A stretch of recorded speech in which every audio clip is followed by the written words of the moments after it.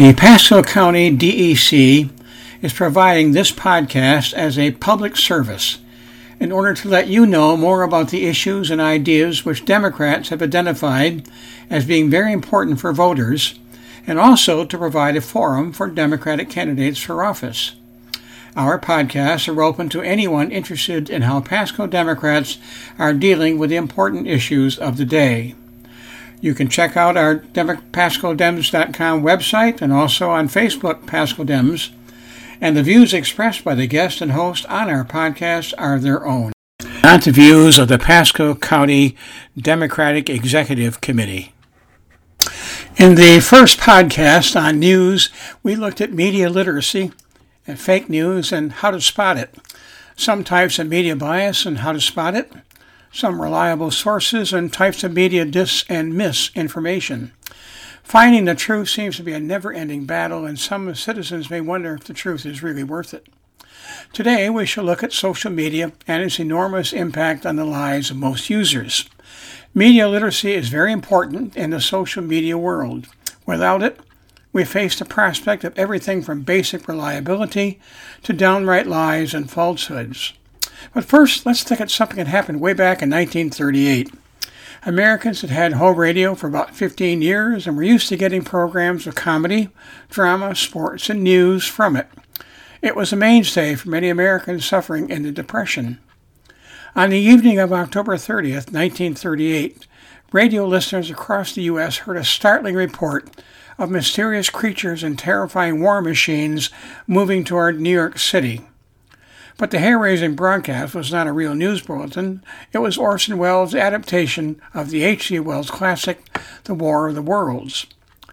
That broadcast has become famous for convincing some of its listeners that a Martian invasion was actually taking place due to the breaking news style of storytelling employed in the first half of the show.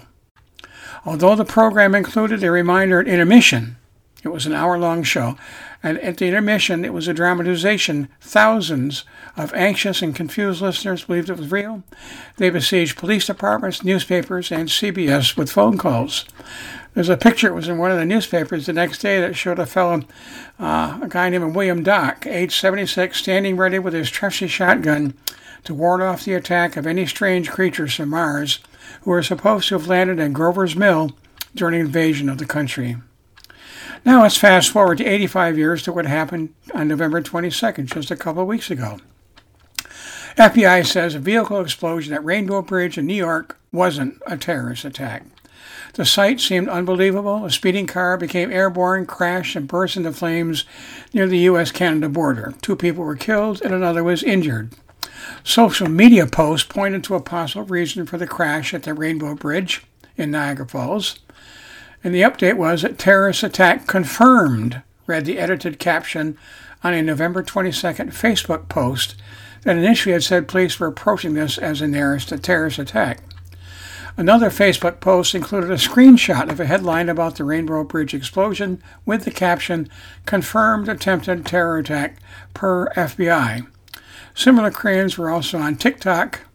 And what we found is that the people still were believing that it wasn't until 11:30 or later that day when the FBI said the crash was not linked to any terrorist activity, and that one went away.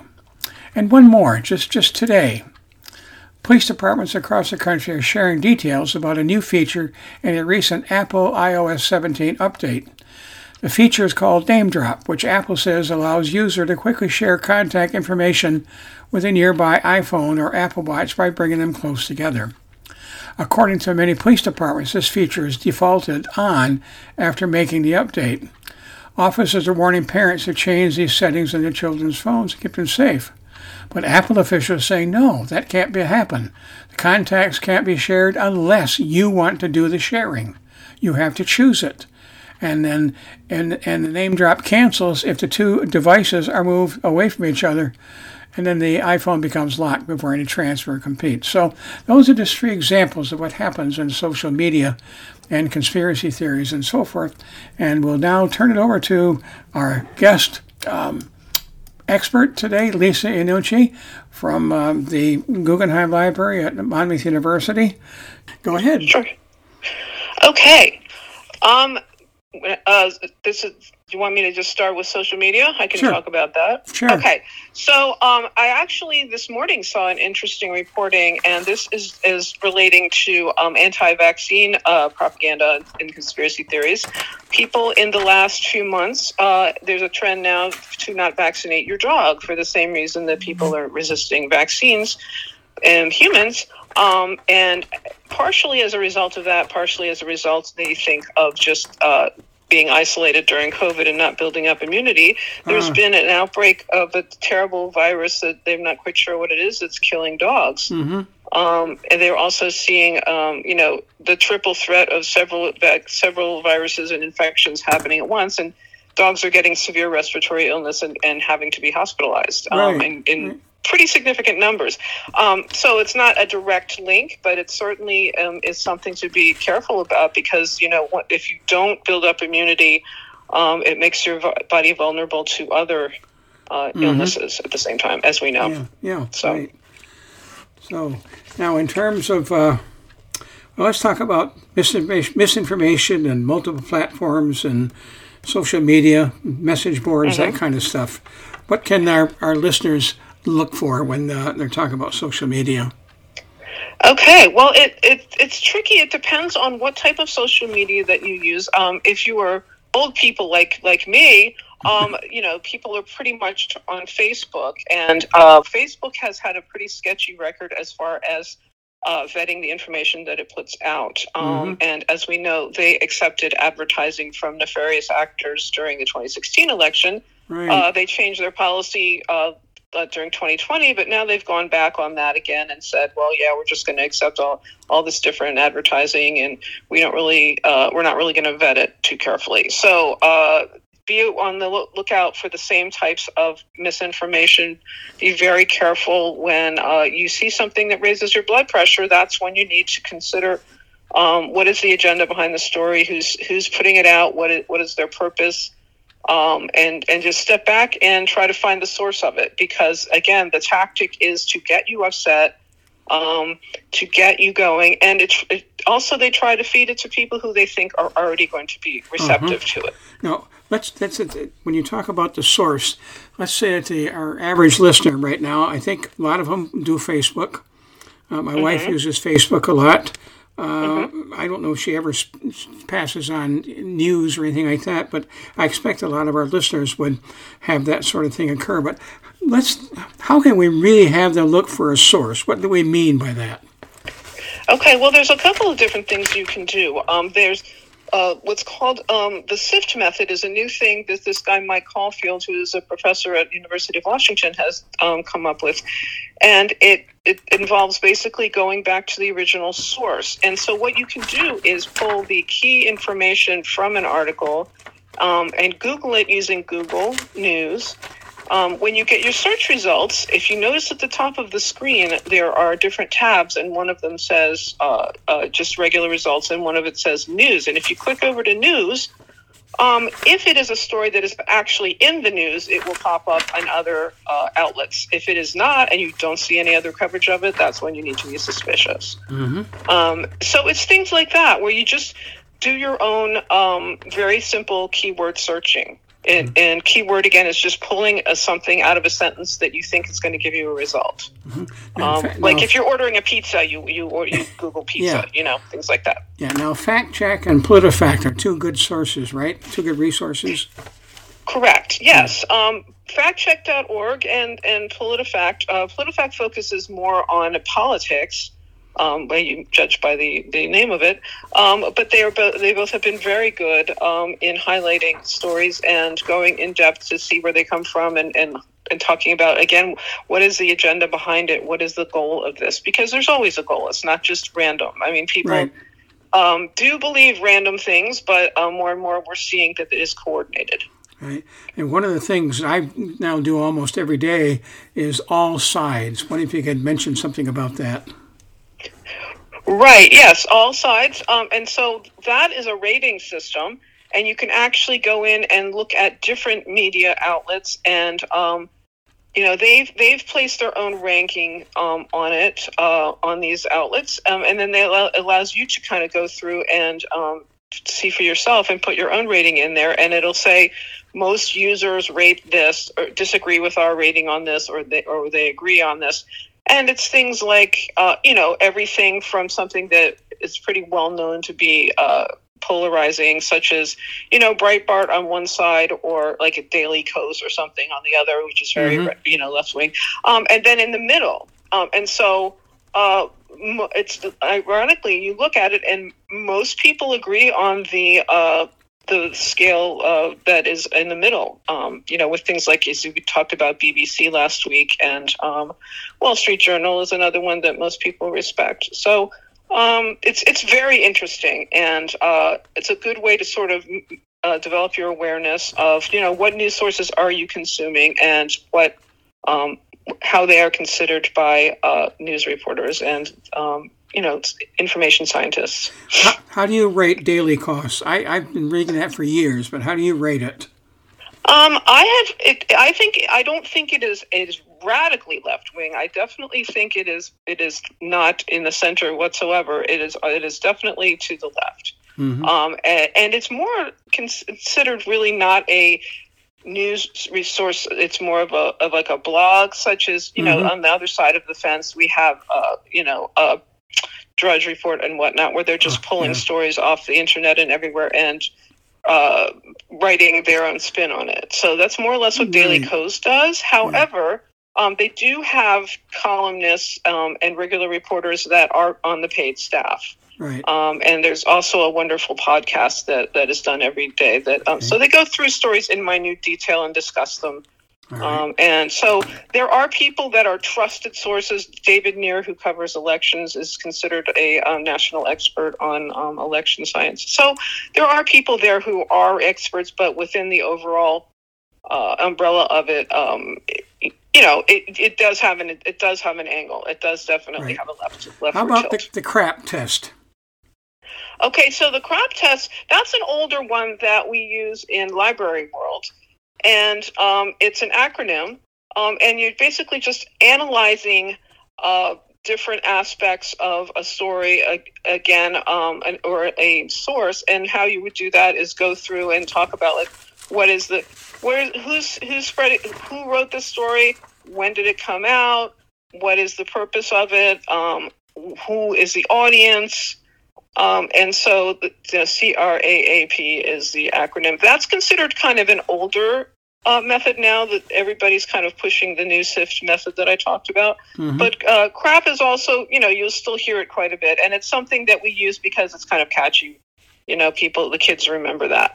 But it's the same type of thing. And there's also a couple of really good tools that have come out that people have probably seen that really goes into detail. There's a whole long thing of considering who benefits, all of these questions. And of course, we don't have time to do that every single time you read a story. Yeah. But you do have a place to go when your alarm bells go off. Right. And that's really how you should use it. Yeah, and I think that phrase, alarm bells goes off, I think that's something very good to remember as people are reading news or whatever resource they're doing at this point.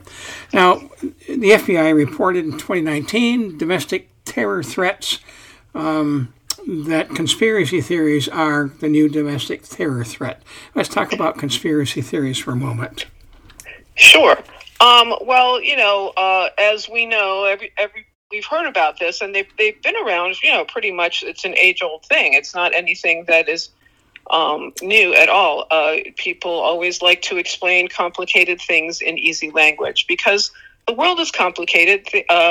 Events are complex, and they are often random.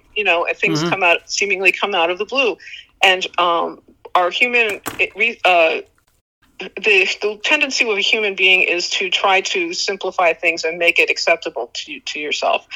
And especially this happens when there's an absence of information, such as during COVID, where you don't know a lot of the details. So people start coming up with simple explanations. And often these simple explanations can be, some really convoluted stories, such as the Pizzagate conspiracy theory, right, which, we may or may not want to get into. But it's basically that. It's being afraid of something, being disturbed by something, and then trying to come up with a simple explanation for it when it's actually complex. And obviously we know today, if we're looking right now in terms of the Jewish-Palestinian Hamas problem, in terms of what is happening in colleges and universities and in the marketplace, in terms of anti-Semitic rallies and anti-Palestinian rallies and so forth. Let's talk about that for a moment. What can people start looking and try to find how can they find some truthful things, do you think? I have seen a couple of really good ones that you'll see even, I think, on all sides is Al Jazeera. It is a really fantastic resource. Mm-hmm. It's based out of the Middle East, but don't let that name throw you, because their reporting is very fact-based, and they are considered a pretty mainstream outlet. They are doing really good reporting. I would say Haaretz, which is based in Israel. However, it is also considered a very reliable and authoritative source. It does not have an agenda. Mm-hmm. So those are the two that I have really seen and heard talked about. I am by no means a Middle East expert, but those two sources have been around for quite a long time. Yeah, I think for most of us, we don't feel that we're experts on the situation. We're just sitting back and trying to say, well, what's going to happen? What do we want to have happen? I think you had noted a book to me in one of your emails. I've got that coming in. On the history of the Jewish conflict and so forth, and I'll be looking forward to seeing what that says. Yes. Fringe and debunked ideas in junk science. Junk science all over the place. Yeah. So, what happens with that is a lot of times, to counteract the fact that there are actually there is science and there are experts and there are accepted facts, the conspiracy theory world has now decided that they need to come up with their own facts and their own experts instead of, facts are facts and they're accepted and they're neutral. Yeah. So they come up with, they'll have a scientist on who's maybe a scientist, but that's not their area of expertise. So you'll have like a climate scientist talking about a vaccine or vice versa.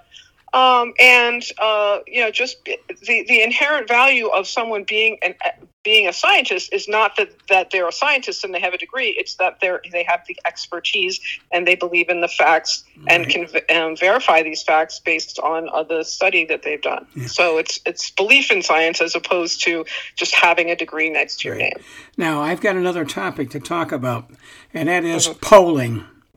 I noticed this morning, and for almost every day now, CNN, which we're often looking at when I'm reading the morning paper and having breakfast, and they always have some kind of a poll on. And today, the polling seemed to be, 50% are saying Biden's too old, 50% are saying he's not trustworthy, or talking about what young people are going to vote for and so forth. And I read somewhere that said, maybe these types of shows should not be dealing with polling so much. And I'm wondering where you put the whole idea of polling and what your thoughts are on polling and how much should we trust polls and that sort of thing. Well, polling used to be a very neutral thing, and it was just done to gather public opinion. And over time, candidates have hired their own pollsters. And once you have a pollster embedded in a campaign, then their agenda, of course, is to ask questions in a leading manner that helps their candidate. So that's called push polling, where you frame the question a certain way to make it sound better for your candidate. Now, another issue we have is the way polls are conducted traditionally is over the phone on a landline. And as we know, nobody has those anymore under a certain age. Yeah. And what's great about these online polls like YouGov is that they do hit people where they live on social media, and they are able to gather data from young people. But why these polls are so skewed is that they are not even hitting the young audience whatsoever. And so it's very misleading to see that, young people are disagreeing this, that, and the other, when in reality, they're probably not even being asked. They're probably not even included in the poll. So you have to be really careful with those types of polls. Right. Now, over 2 podcasts, we've talked about a lot of things.